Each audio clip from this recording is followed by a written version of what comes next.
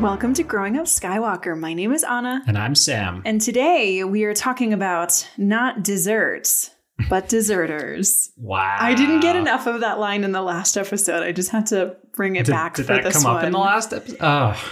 I know. It was so great as a joke. It was so novel and original and unique that you just totally, forgot. So today, before Sam throws me out of the house, we're going over season 2, episodes 9 and 10. Don't get comfy. Yeah, I know, right? Grievous Intrigue and the Deserter. Mm-hmm.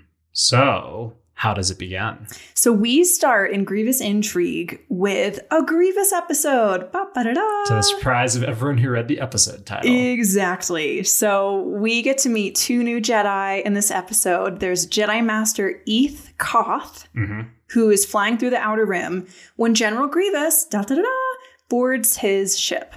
And beats the crap out of him with commando droids and Magna droids. Yeah, big battle scene. The Magna Guards are definitely a presence. They actually end up circling Eeth Koth and Grievous while they duel. Mm-hmm. Eeth Koth? Yeah, Eeth. That's his name. He's doing okay. He's doing fine. But it's like 6-on-1. Yeah. And he's in the middle of a circle of purple Magna Guards. So he is overpowered. Mm-hmm. Grievous basically calls the entire Jedi Order on a group chat, including the younglings. And he's like, I have your Jedi. I'm going to torture him forever. Yes, which is pretty scary. I don't know why they opened that up in the younglings. However, there is a secret message in his hand taps. Yeah, Eeth Koth is a clever guy. He's kind of doing he's doing a Morse code tap with his fingers. Well, I mean, it's something different. But yeah, I actually looked that up. And there was a American POW during the Vietnam War who did that. And later ended up becoming a senator or a representative. But it wasn't John McCain, was it? No, it was someone else from Alabama. But, okay, interesting. Yeah. Anyway. Well, Eeth Koth pulls an American senator. He hand signals that he's been held in the Saleucami system. Down to the exact coordinates, which is kind of crazy. And the Jedi Council didn't know that that's where he was. They didn't. And then we meet another new Jedi who's going to accompany us on our travels. Jedi Master Gallia? Adi Gallia. Mm-hmm. We don't actually get her first name in the episode. No. I had to Google that. Yes. She's coming with Obi-Wan and Anakin to rescue Eeth Koth. She's very pretty. She was at the Battle of Geonosis, the first one during Attack of the Clones. Yeah. Very cool. You can tell because she has a head. She's a headdress alien where her hair is replaced by tentacles. That. So just like the Twi'leks and the Togrutas. Although I do love in the Clone Wars, they really exaggerate the proportions of the rest of the bodies to make them seem more alien. Yeah. She looked pretty humanoid to me. Yeah. Anyway. Kenobi is like, okay, I know Grievous. I know this guy. He's going to want to come on board and kill me face to face. And then when they pull up, Grievous is like, Kenobi, I can't wait to come on board your ship and kill you face to face. And right when that boarding action is initiated, Anakin and Adi Gallia are like, all right, we're going to sneak right in. And she's like, how close are you going to fly? Anakin's like, pretty close. She's like, how close is pretty close? And Anakin's like, I don't think you want to know, honestly. It's real close. They fly in real close. Real close. If you are a pearl clutcher, this is the appropriate time to clutch your pearls. They come out of hyperspace, zooming through the various appendages of this ship. It's crazy. They stick on the underbelly of Grievous's ship like a bat. Mm-hmm. They're just upside down. It's very fun. So the plan is for Kenobi to act as bait because they want to get the coordinates of Anakin's ship so that Anakin and Adi Gallia can jump right there, hop on board, grab Master Koth, hop right back out. And also capture Grievous by having him be aboard Kenobi's ship. That would be ideal. But it turns out that when Grievous gets off of his ship to engage with Kenobi, he's like, do you think everything is according to plan, Master Kenobi? Has Skywalker rescued Master Koth yet? Da-da-da! They have double-crossed each other. They've entrapped each other, yeah. So right when Anakin and Adi Gallia show up at tactical droid TV-94, who's watching Eth Koth, he's like, ha ha ha, the general's predictions of you have been 100% accurate today. Which is very accurate even for me. It's very cute. Yeah, Anakin and Adi barge into Koth's holding room and like 12 commando droids pop out from behind the curtains. And if you'll remember from the Ryloth arc and from Rookies, those commando droids pack a punch. They do. There is a very spicy battle scene. Mm-hmm. The tactical droid is like torturing Koth with a button on his wrist. So Anakin Force yeets him over and just cuts his whole arm off. And so the rest of the battle is following this tactical droid as he tries to like get his arm to press the torture button. It's very Pirates of the Caribbean when the guy like loses his eyeball because the fork gets stuck to it. Yeah. Yeah, it's very fun. But then he's like, I need to press this button, but I don't have a hand to press the button because the button's on my hand. Yeah, but it's still like 2 against 12. Yeah. So it's not great odds. The odds are basically the same over with Grievous and Obi-Wan. Obi-Wan for a second picks up a Magna Guard staff, which I thought was very cool. Yeah, because Grievous tries to pull the same trick with him where he's like, I'm Grievous. I march in with 4 Magna droids. They form a octagon of doom for you to fight in. But Obi-Wan is able to use the terrain to his advantage and also just like outfight the Magna Guards. So he knocks Grievous down and then Grievous just like spiders his way back to his ship. I don't know why he does that. It is so unpleasant. That's why he does it. I hate it. I hate it so much. Mm-hmm. Definite low point of this arc for me was Grievous spider-legging his way back onto his ship. What Cody and his crew do is they are very useful. They shoot a grappling hook into Grievous's back and they like drag him towards them. Mm-hmm. They football tackle him. Yeah. It's effective for like 2 seconds. Yeah. And they end up such that it's a lot of back and forth in this next little bit. But they end up such that Anakin and Adi and Rex and some other clones are aboard their shuttle with freeing Koth. Yeah, they freed Koth. He's hanging out with Anakin. Adi goes to head off Grievous. Oh, right. And then Grievous puts himself in a landing craft. Yeah, because he ordered his droids to shoot Kenobi's ship, but now he's actually stuck as they're being bombed. On like and then the boarding tunnel breaks. Yeah, and it's like sucking vacuum out, and everyone's climbing around on grappling hooks. It's pretty tense. Adi has to fire a rope down to help Kenobi drag himself back in from space before he does like an Aliens moment. And then Anakin grabs them from Grievous's hangar, but Grievous and some of his droids, the remaining droids, already jumped into some craft to like crash land on Saleucami. Yeah, those big, ginormous H-shaped droid landing crafts. Yeah. But on the way down, it gets something crashed into it and it goes There's crazy. Some shrapnel. Mm-hmm. Yeah. So all the Jedi do end up making it back. And Koth is like, Grievous only lived because you split your forces to save me. And I really would have rather you let me die if it would have helped us to entrap that monster. Yeah.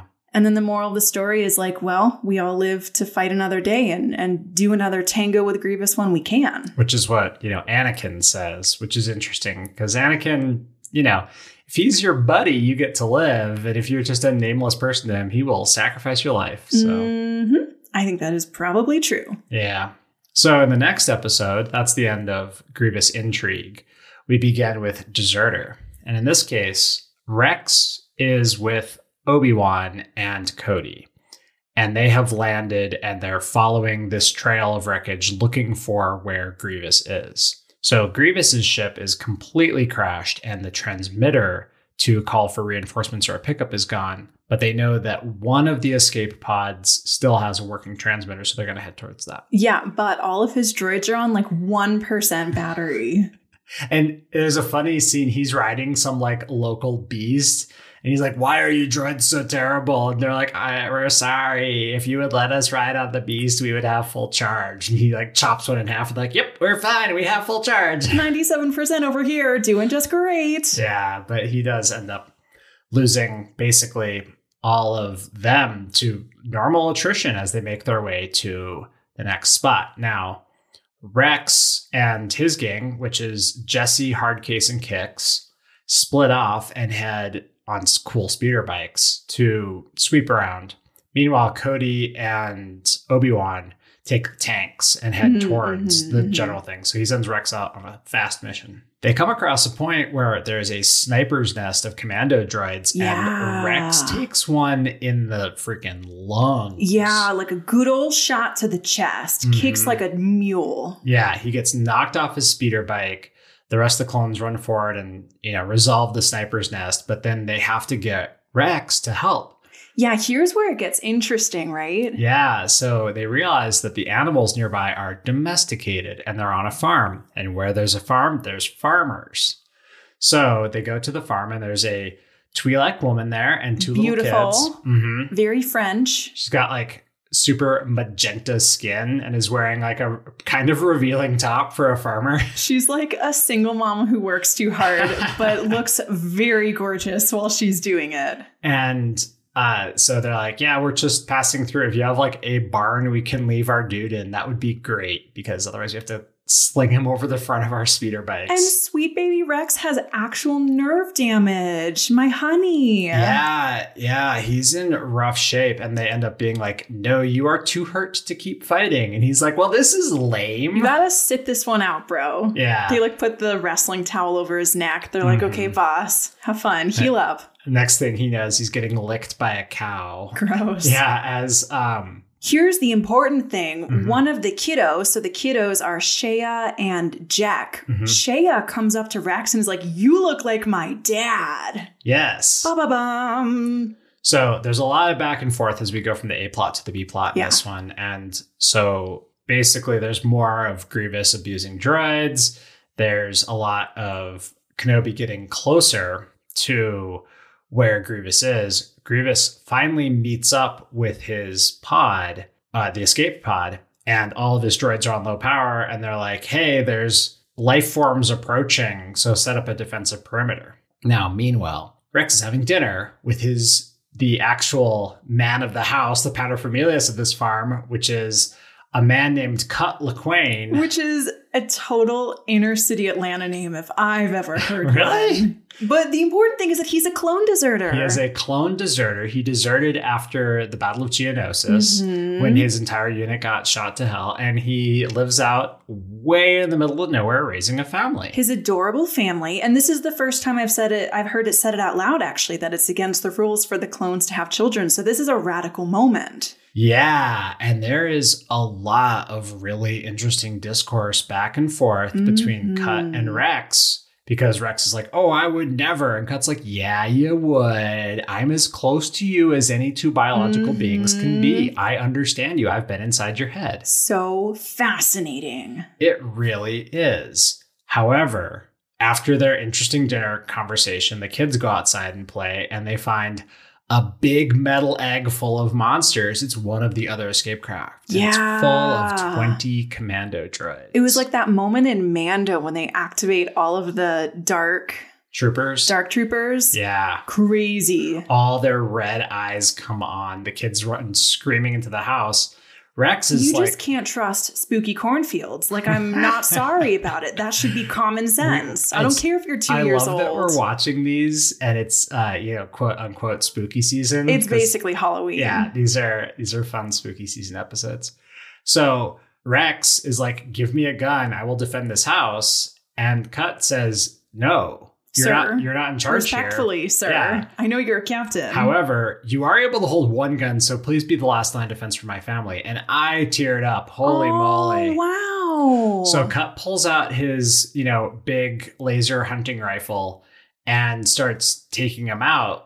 He is a very effective fight. He must have been a hell of a soldier, because he is taking out the first wave of commando droids without wasting a shot. Yeah, he is really good. But then they come up from the basement, overwhelm him, and knock him to the floor. Rex is upstairs with the kids and Sue, who is the wife, and he gets like 3 headshots off before one of them on the ground shoots the floor out from underneath Rex. They land. The last commando droid picks up Rex by his neck and Cut shoots the droid in the head. Crazy. It took both of them fighting flat out, but they did it. So back at Grievous, there is a fight. Kenobi decides to charge forward and fight Grievous because this is all taking too long. It's not going to work. A shuttle comes overhead. They start shooting at the shuttle. The tank guns overheat.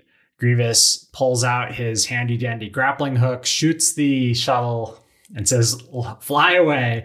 And he flies off dangling from a shuttle like a... Later, taters. Oh my gosh. It's like a moose and squirrel villain, you know? Oh my He's God. just like, haha, Team It's Rocket very off to blast off Roadrunner. again. Yeah, it's kind of goofy. Kenobi is pissed. Kenobi is real pissed. And then they're like, "Hey, Rex, what's up?" He's like, "Yeah, I had a..." Kenobi says, "You missed the party." And Rex says, I had a little bit of party on my own. No, he said, "I had one of my own to attend to," Yes. which the double meaning of that is delightful. That it is. And then Sue is like, "Are you going to turn my husband in?" And Rex is like, "I don't know, on my condition." well, yeah, Rex says, I have to do my duty. But in my condition, I probably won't remember any I'm of not going to this. remember any of this, including your adorable children. Yeah. And then he rides off into the sunset on a well-packed horse, space horse. Space horse. Shorsh. Shorse.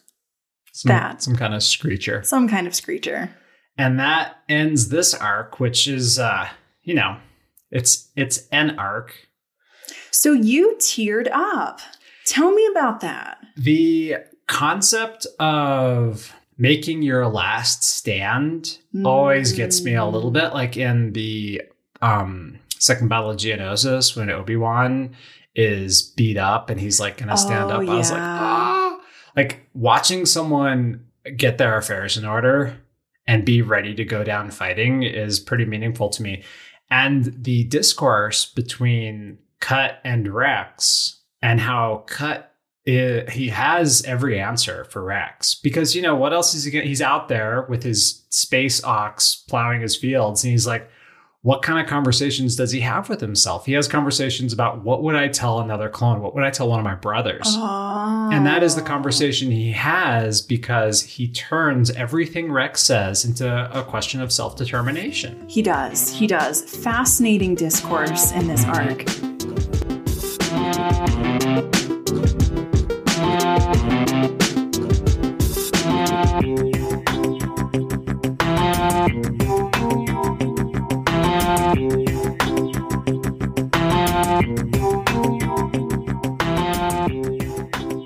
So this is really interesting. My original note for this episode was, I remember very little of what happened in this episode, low emotional depth. And you know me, I'll cry at anything. And you've changed a lot in that. There's a couple of episodes, for example, Rookies, where you're like... Rookies is the hardest I've ever cried at Clone Wars. And your original note for that says, clone episodes are boring and I'll die on this hill. Thank you for quoting that verbatim, Sam. Okay, but I stand by my original note for this episode. I literally, emotionally could not have cared less about what was going on in this episode. And it's so interesting to me that we have such a different experience with this. So there's two parallel things going on in this episode that I think are really important. When Obi-Wan and Grievous are fighting in the bridge of Obi-Wan's Corvette there, Obi-Wan says, I don't know, something to the effect of, I don't know why you do this. What are you really? You're just the leader of a bunch of droids. You're the hatchet man for You have Dooku. a mutilated body. You're Dooku's errand boy. Exactly. Those are the phrases he used. And Grievous is counteracting and he says, no, it's the greatest droid army the galaxy has ever seen. And Obi-Wan says, but an army with no soul, no spirit is nothing. Now, flash forward to when the droids are dying of low battery. And Grievous says, these stupid, worthless droids. Yeah. So remember the last Grievous arc when I was so desperate for some characterization, some motive? We got like a scrap, an additional scrap from this episode, which is that Grievous says, what I have to gain is a future where there are no more Jedi. Which ironically is kind of what happened. Yeah. So Wow. that is what Grievous was aiming for. Now, I want to contrast what Grievous is saying about his army and what Obi-Wan is saying about the droid army with the self-determination that Cut and Rex have. Oh, okay. Because that is the parallel tracks of these two episodes that binds them together in my mind. Okay, So tell me all about it. Well, let's keep that in mind and then talk about. Okay, yeah. So returning to my point about the emotional depth of this episode, I wrote down that The Deserter was one of the episodes that had me convinced that people were crazy for wanting to watch all 7 seasons of the Clone Wars. Really? Yeah. Huh. Or maybe that I was crazy for not getting it. Because in my first watch through, I remember thinking, yeah, Cut deserves to be turned in. Like, I'm a type A overachiever person, and I was like, this guy shirked his duty. I was drinking the Rex Kool-Aid. I was like, this guy doesn't deserve this life that he stole. I feel like my eyes are bugging out of their sockets. They right now. are. Okay. Sam has this horrified look on his face. This time, what changed was my feeling towards Cut. I was like, he's got a beautiful family. He's a deep philosophical thinker. His feeling about his life was that he was not capable of authenticity and meaning, and that he was a pawn. Yes. And this episode, this watch through, I felt sad to see Rex be so narrow-minded. Rex is not the quick. I mean, so that actually goes back to something really interesting. When Obi-Wan, in the beginning of the second episode, Obi-Wan says, Rex, you take your team and run off. Cody and Obi-Wan are talking about Rex. And Obi-Wan says, that Rex is always thinking on his feet. He's and the a clone smart man. says that's a smart man. Exactly. And so always thinking on his feet, very smart, but also is willing to sit on something for a while and let it burrow into his skin. Because we've talked a lot of Rex is, the clone protagonist of the Clone Wars. Sure. And part of that is that he is such an independent thinker.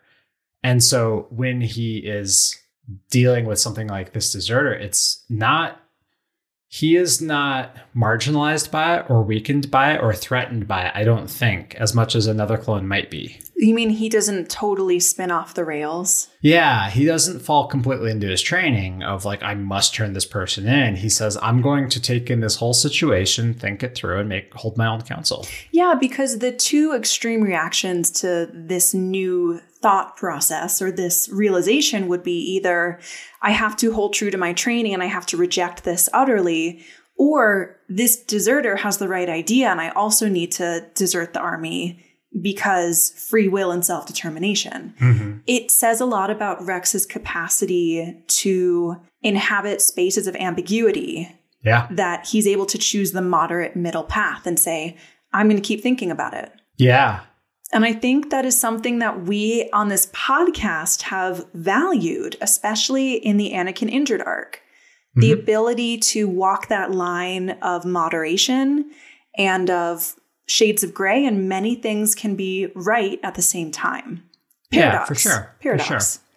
And definitely the idea of a deserter who gives himself a good acquittal and who you just conveniently forget about is like an old trope. That's a common old like war movie or samurai movie kind of feeling. See, I don't watch war movies, so I don't know these things. Yeah, so there's a bit of that there because the honor, that's something else that Obi-Wan says to Grievous. Well, that's the fortune cookie, is it not?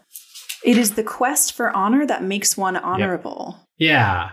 And so when Kenobi says your army has no honor, and then because honor is something between Rex and Cut, and that like Cut is able to rotate the whole thing around and say, I left the army because the army is defending what is now my way of life, I guess. And now I get to defend this way of life. But it's an interesting back and forth because as a clone, you are a tool. You don't get to ever experience that way of life. And he made a different decision. He wanted to experience that way of life instead of protect it. Yeah, there's a really interesting chapter in the Rex and Cut dialogue because they get to have different chapters of this over dinner, over a game of hollow wrestling. It's Dejarik. Oh, Dejarik. Yeah. Oh, that's what's on the Millennium Falcon. Yeah. Cool. They're playing Dejarik. And Rex says something to the effect of, well, I believe in what I do because, my children, he just says my children will be safe in the world that we're creating. And Cut is like, oh, well, you can't have any children. That's against the rules. That's against the rules. And so Rex's crux of his argument is that he believes he is making his own informed choices. Mm-hmm. But if he's just making the choices that he is socialized to make, is he exerting free will? Is he really making choices? Mm-hmm. Do any of us really have free will? Do any of us make our own choices? So very importantly, once again, this is across the backdrop of the sort of second quarter of the Iraq War, and at that time, it was still an era of freedom fries and freedom isn't free and all of these slogans that we are protecting America from XYZ. I mean, that's the whole, what was the idea for the Iraq War was Colin Powell and Condoleezza Rice says, we don't want the smoking gun to be a mushroom cloud. And they just fearmongered. And there was all this phrasing. Freedom is still the shorthand for patriotism. Well, for, neoliberal capitalism and power projection. Absolutely. I live in a very, very military part of the country. Yeah. District. I live in a military district, so I'm quite familiar with the buzzwords and the arguments and the lifestyle. Yeah, it is like this. And the phraseology permeates. And so when you hear that Rex is repeating these things because they were drilled into him, and it's, I don't imagine he is often asked why he fights. No, because he lives in his bubble, his echo chamber. He tells people how to fight. He hangs out and plays cards with, Ahsoka and Anakin and Obi-Wan and Cody. And they're all just like... Oh, that's such a nice visual. Isn't it? But they're all just like, all right, so check it out. Next time we come across a wall, I'm going to climb up it. And Ahsoka's going to do a triple backflip. And it's like, that's what they talk about. Oh my God. Because they're all completely... they're all socialized in that way. Cut has been away from the military for a while, and it is a person with his own personal opinions. And when he asks critically, because he had a moment of fear. He did. That's why he chose to run, because he lost his whole team of brothers. Mm-hmm. And what Rex says is, I've lost brothers too. They were my family, my home. Mm-hmm. They were my home. Yes. And later when Rex leaves, Cut is like, you can stay if you want to. And Rex is like, my family is elsewhere. What he's saying is like, my home is not here. You made a home, but my home is people too. Got chills from that. Because, I know, it's beautiful. Well, because I've seen the future. So the critical questions that Cut asks of Rex, because he asked them of himself in order to get over his personal, presumably the way he felt after a failure, after leaving a battle, are the things that Rex internalizes and has to learn. And that lesson shows why the clones are such a superior fighting force to droids, but also why they're in many ways an inferior fighting force. Yes, because droids don't defect unless Jabo gets a hold of them. That is exactly what Obi-Wan is saying to Grievous as they're dueling on the ship. Exactly. And he's so like, what is the power of having an army that can't say no to you? Yeah, and because and this is what Kenobi says at the end. He says, we're exactly back where we started. Mm-hmm. But, oh my God, the frustration of that moment, I felt that. But that's not true at all, because what we've done is we've painted a picture of how the droids and the clones are similar but different in terms of an army. And moving forward in the Clone Wars, the emphasis on the clones is so important. And Cut Lawquane as a character, because we also have, Slick, who was the betrayer earlier. Mm-hmm. We have the rookies. Who I weirdly had a ton of empathy for. So I don't know if I'm broken or what, but I did not get that from Cut. Seeing clones do something different really makes them much more interesting, and it brings a depth to the war that it didn't have before. Well, and you have your headcanons and I have mine. And one of my headcanons is that even though all of the clones have Jango Fett's DNA, my headcanon is that they all got slightly different pieces of that gene expression that came out on top. Yeah. So one of my big questions, I don't know why this is where my brain goes, but one of my big questions for this episode, I was like, okay, so the clones are not allowed to have children, question mark, ever. Like, I don't know if there's plans for anyone to get a pension fund or get like retirement, or if no one is thinking about that. No one's thinking about if the clones could like retire and start a family. I mean, like, speaking of the Iraq war, you know, like the what to do with soldiers when they come home is not something that people who persecute wars often think about, because it's a very long tail in terms of the costs of a soldier. Like when, for example, in the US military, you know, you fire a $250,000 shoulder fired missile and the soldier gets paid $50,000 a year. And that seems crazy, but you got to pay that soldier basically the rest of their life, especially if they, you know, that shoulder fired missile makes them deaf or something, you know, but that is a cost in the future. And every single calculation done at a high level, you know, every time that you bring in teams of accountants as opposed to an individual accountant, you have a cost over time and you depreciate that cost as you move forward. And the cost of a human life over time decreases so rapidly. Especially because the clones only live, how many years do the clones live if they aren't killed? They live at least through the end of the original trilogy. Yeah, that's all we know. Yeah, and that's 25 years from now. Okay, So, I've deviated extremely from my original point. Yes. Please. So Cut tells Rex, like, I know what you want because I'm as, well, okay, my question is, are there gay clones? Good question. That's the question. So there exists a fact of biology that as a man, the more older brothers you have, the more likely you are to be gay. Which I think is a delicious piece of irony, because in most of human history, when there's a lot of like boys in the family, I feel like there's a really paternalistic, very patriarchal culture. And I love that like the brothers have to deal with that. I mean, maybe, but maybe, you know, the other thing is that there's probably some combination. I mean, there's certainly some combination of genetic and epigenetic components, which leads to gender identity and sexual identity, because everything's, you know, everything's genetic and epigenetic. Are there gay clones? Man, I don't know. I mean, they all have Jango's DNA. Does that make them all heterosexual? And then that begs the question, is Jango heterosexual? Yeah. We don't know. We don't know because so many of the clones, like we saw in Rookies, you've never even met a girl. You know, honestly, the only clone that we know has had kids is Cut. Well, actually, I did the math, and the Battle of Geonosis that Cut defected from was only 2 years ago, which means that when he met Sue and Shea and maybe Jack, they were already born.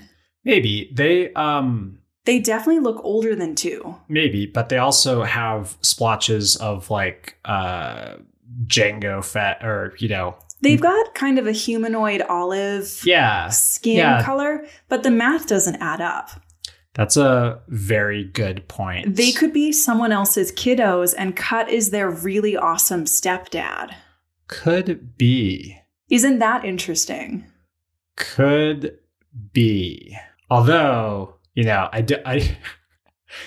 I'm sitting here like so also, like, this shows the how likely is a hybrid between two species, right? Because Twi'leks and humans are different.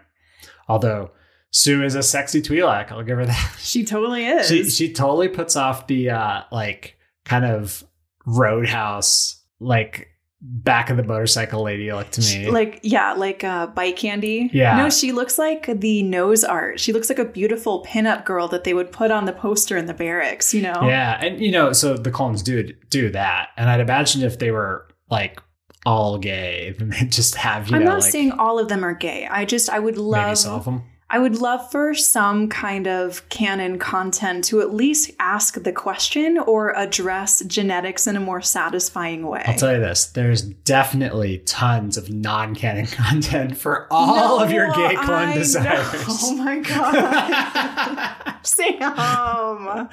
I am sure. Don't get it twisted. I am sure. I'm just curious. I'm not looking for smut. I'm just looking for answers. Then I don't think you'll find anything. Then you got nothing for me. Okay, fine. Nothing. I got nothing non-smutty. Sorry. All right. Well, Desolé. That is interesting. That's an interesting read. Don't ask me why my brain asked the question, where it came from. It's just genetics. It's a lot of things. Because the clones are also conditioned. And, there's also just so I'm firmly of the belief that people don't change their paradigm, the sum of their thinking patterns, unless they undergo a profound chemical or physical change or trauma to their head. Well, I have a very wise friend who says you will stay the same until the pain of transformation is less than the pain of staying the same. Yeah, for sure. And so the point I'm trying to make here is maybe Cut took a dinger to the head that swelled up some parts of his brain and activated the deserter core or the maybe. I'm going to settle down with the family core. Maybe, although Jango Fett is a really smart guy. So all the clones got his intelligence, presumably, and this is just the way they are. They're capable of big thoughts about their place in the universe. Yeah. So one of my very favorite webcomics ever, it was extremely long running. It finished after 20 years of daily strips. Wow. Mm-hmm. It's called Schlock Mercenary. And there's a scene where it takes place in the 30th century. And it takes place where there's a scene where a character from the 20th century is simultaneously duplicated into 4.3 billion copies of himself. What? And so now he's a statistically significant proportion of humanity. What? And it's very funny talking to this character because he's there's a shortage of leggy blondes, because that is this character's type, but now there's 1 billion of them. Now there's 4 billion of them. Now imagine what it's like to be a clone. A leggy blonde. Yeah. Now all of the clone nose art we see is always Twi'leks. Sexy Twi'leks. Yeah. So Cut's living the dream, No, I know he is. Isn't that funny? I love that for him. Yeah. I have so many questions. And it makes me wonder, maybe that's just worked out perfectly for him too. Could be. Or he just found this hot single farmer Twi'lek with 2 adorable children and was let me get in on this action. I feel like their skin coloration definitely implies. Okay, well then the Clone Wars staff is very bad at math, and I feel that I'm also very bad at math, so no harm, no foul. And also, you don't know how fast Twi'lek human hybrid babies grow. Maybe they grow super fast. Maybe they have that fast growing clone DNA. Whoa. Oh, actually that... Wait, that makes perfect sense. Okay, well, you closed the loophole on my big mega brain thought. My headcanon is strong. It was nice to have one for a minute. I really thought I had you there. This is fine. Yeah, who knows? What happens on Rishi Station stays on Rishi Station. That's what they say. Whoa. Really, it really does, because all the clones got eaten. Yeah. Now your eyes are bugging out.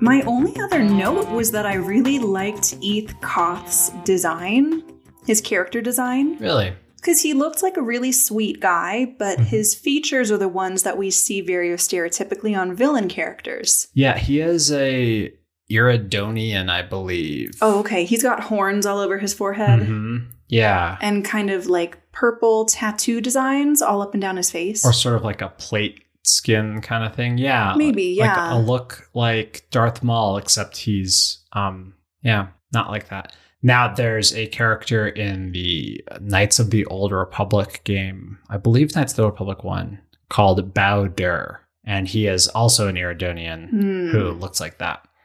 Yeah, I mean, I was a little bummed to get 2 new Jedi Masters in one episode or in one arc, because I feel like that guarantees that they're not going to be as important. Plo Koon got 3 episodes to do a cameo in. Yeah.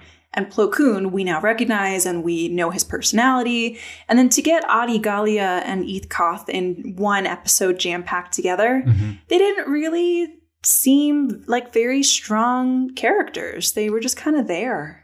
Yeah, we are going to see at least more of Adi Gallia. I don't really recall Eth Koth more. He's quite forgettable, although he might be one of the ones in the throne room in Order 66. Yeah, I'm very diffident about so much of this arc. Well, so this is part of the Star Wars thing. We've talked about how every single character in the cantina scene has a first name, a last name, a mom who has a planet name, they're from, a story. Food. Like, yes, they went to the same high school as Han Solo, but no, they've never talked since. Yeah, it's very silly. It's a very big school. Now, Adi Gallia and Eth Koth, you see them both at the Battle of Geonosis and Attack of the Clones. And so this is kind of that of like, let's give them a name. Let's put their place. Let's just kind of flesh them out a little. Yeah, expand the world by shrinking it a little, by putting names to faces. Okay, that's nice. So that's what I got out of it. I loved Anakin's flying scene. I think that's the first time we've seen one of those shuttles. It's got a little ball in front and 3 wings. It's beautiful. The red one. Yeah, those are really cool. But that shuttle is interesting because it's got 3 wings and a rectangular box and then a sphere in the front. And it looks just like a Lambda class shuttle from the original trilogy, except the Lambda class has a DeLorean on the front and he's have an orb. And that shows the lineage. And the lineage of the ships is something that I've always really loved about the prequel era. There was a specific effort put in to make the ships look like they evolve from each other. And then it turns out that they kind of do, kind of don't, which really speaks to me in the way of how biology and technology both revisit old ideas and evolve existing ideas back and forth over time after time. I find that very cool and comforting. That is nice. Yeah. I think that's all I have to say about the plot and the importance of self-reflection and like self-determination on this one. So I have gayness. And having kiddos. And having kiddos, yeah. But I want to know who rose above the ranks of all these interesting characters for you. Who is your bae? Are you saying it's time for Baywatch? It's time for Baywatch. It's time for Baywatch. Baywatch.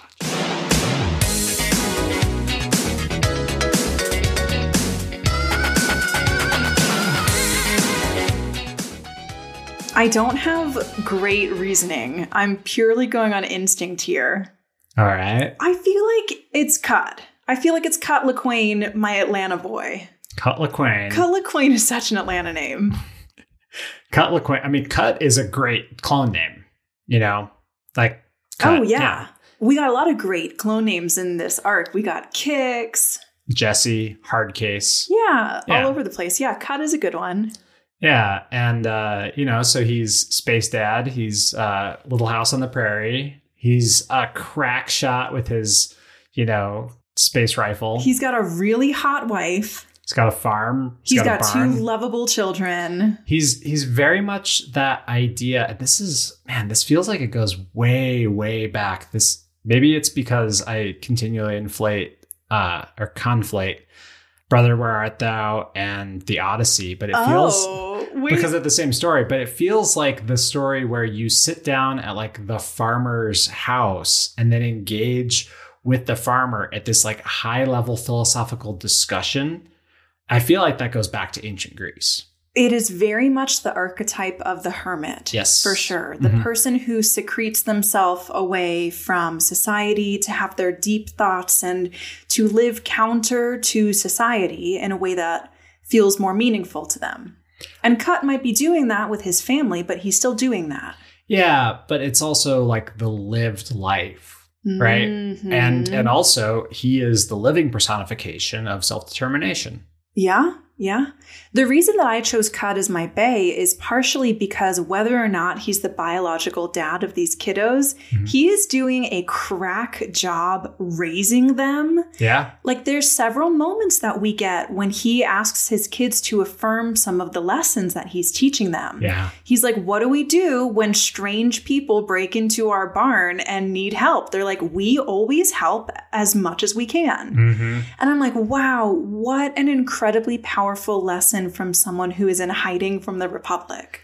Very much so. Yeah. The prudent lesson would be to teach your kids we don't interact with strangers at all. Mm-hmm. Live and let live, stay hidden. But no, he's like, go play in the cornfield, help strangers, be good and kind.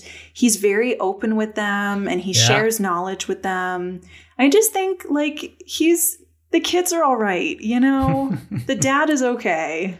Yeah. They're doing good work. Good for them. I definitely see Cut as a really strong, interesting figure in here. And in many ways, he expands what it means to be a clone, not just in the sense of like living a different life, but in that rustic philosopher. Yeah. Which is cool. That's a good look. And I think for me, it's going back to the Roman times and like Cincinnatus, who was the Roman, back during the Roman Republic era. He was a farmer and the Roman Republic asked him to be the dictator because they needed to defend against some enemy. I don't recall which. And he was the dictator and he ran the whole Roman Republic. And then his term was up and he said, I'm going home to live on my farm. Wow.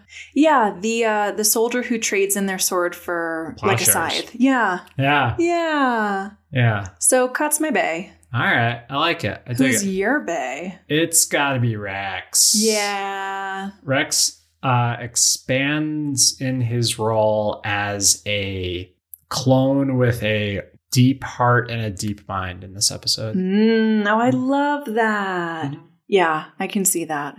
And Obi-Wan sees that as well. Yes. Because Obi-Wan is sitting there and he's like, all right, what do we have on the ground? We have 10 tanks. We got a battalion here. One Rex. Yeah, Cody and I are going to take this. Rex and your boys have like 4 speeder bikes. You go take care of the other half of the battle. Yeah, I know. Because you guys chill with Anakin, and I don't know what you're up to. I don't want to know what you're up to. I just know that you are deeply and surprisingly effective always. Yes. And also, this is really fun because it introduces Kix and Hardcase and Jesse, who we're going to see a lot of. Oh, that's amazing. Yeah. Good. There's been a Domino Squad shaped void in my heart since, most Domino of them Squad? died. Yeah. Yeah.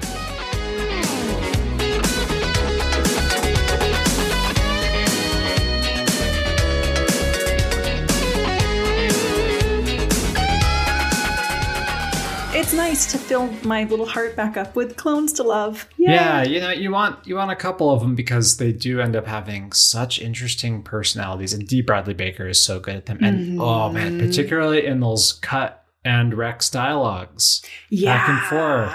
I mean, I'm still not over him voicing Queen Karina the Great back on Geonosis, but yes, he is also very good as 2 different clones. Yeah, particularly.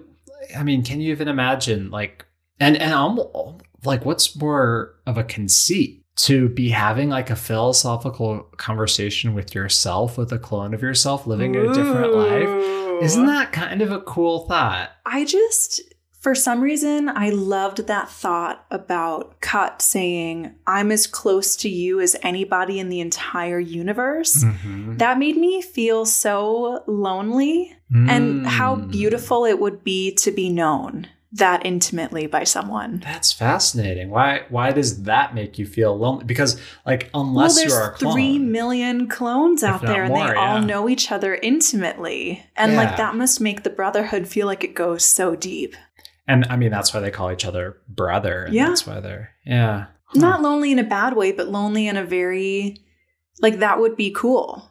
I don't think human beings are ever going to know anyone that intimately. No, well. Not even twins. Yeah. Now, that said, that solitude away from that most people do feel. The solitude of being unique is not something that the clones ever have, but Cut is able to do by living way the crap out there in the sticks. Yeah. And living a life completely separate from whatever other clone lives. You know what I love is that I think that was actually the fortune cookie of Grievous intrigue. For everything you gain, you lose something else. Oh, that is interesting. Isn't that cool? It's the paradox. Yeah. I think these two episodes, like you said, perhaps the emotional impact isn't there unless you're looking for it. But I think these are the types of ones that push the story along with a subtlety.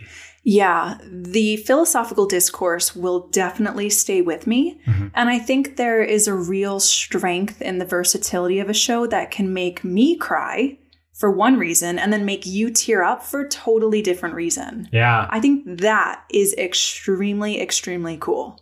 Yeah, it's funny because I know that you get teared up at the thought The of, obvious stuff, you know? I mean, it's not so obvious, but for example, when Barriss and Ahsoka were in the tank about to coming to terms with their deaths. Mm-hmm. And then for me, it's Cut at the bottom of the stairs coming to terms with his death. Yeah. It's a really powerful emotion, but it's interesting that we grok it differently, that we grab onto it differently. And I wonder if it's just that we're in different stages of our lives. I would think so, yeah. Because I don't feel like I'm in the stage of my life where I'm a Padawan as much anymore. I definitely equate more with like Rex or Cut in that like I've been doing what I've been doing for a couple of years. I have a momentum in my life.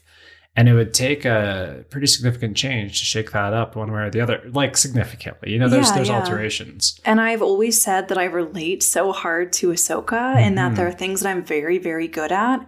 And I also have big questions about where I'm going. Whereas I feel like I relate really strongly to Rex in that once I learn a system, I am an expert in it. But as far as like going and doing something perfectly new, I'd really prefer to have someone to take the heat. Yeah. You know? Well, you're in your groove. Yeah. Because my groove is, you know, execution and optimization. Yeah. So cool. That's the Clone Wars, man. I just like it more and more. Yeah, and I'm drinking the Clone Wars Kool-Aid over here.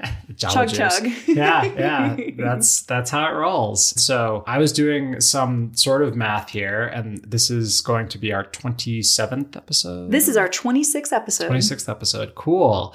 And so we're about a third of the way through the Clone Wars now. Wow. Yeah, we're gonna sometime around the 60s or 70s.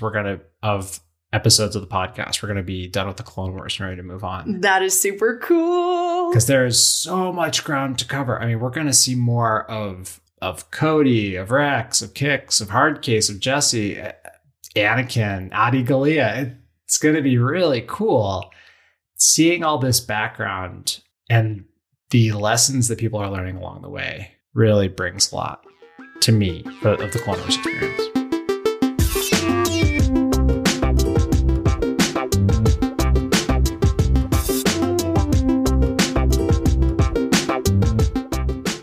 All right, everybody. I think that's it for this episode. Yeah. Make sure to, if you see us on the street, ask us for our new business cards. We put them up on social. It's such a fun thing to have like a physical manifestation. I always talk to Trader Joe's cashiers about the podcast, and then I forget to tell them the name of it. Yeah. So then they can never listen to it because I am a dum-dum. It's but called no Growing longer. Up Skywalker. Yes. Don't be like Rex and remember to tell people about our podcast. Oh my God. And if you want more Skywalker, you can follow us on social media. We are at Growing Up Skywalker on all the major social platforms. And we have a new Patreon to say thank you to. Oh, yeah. It's Jess. Thanks, Jess. Thanks for being our new patron. And finally, join us next week oh my God, you guys, it is the episode that is the reason for Baywatch. Yeah. It is Lightsaber Lost with Master Sinu Bay himself. I'm freaking out. I'm so excited over here. I'm freaking out. Freak out. She really is. All right. Yeah. So see you next week. See you next Tuesday. Bye-bye. Bye. Don't forget to be based.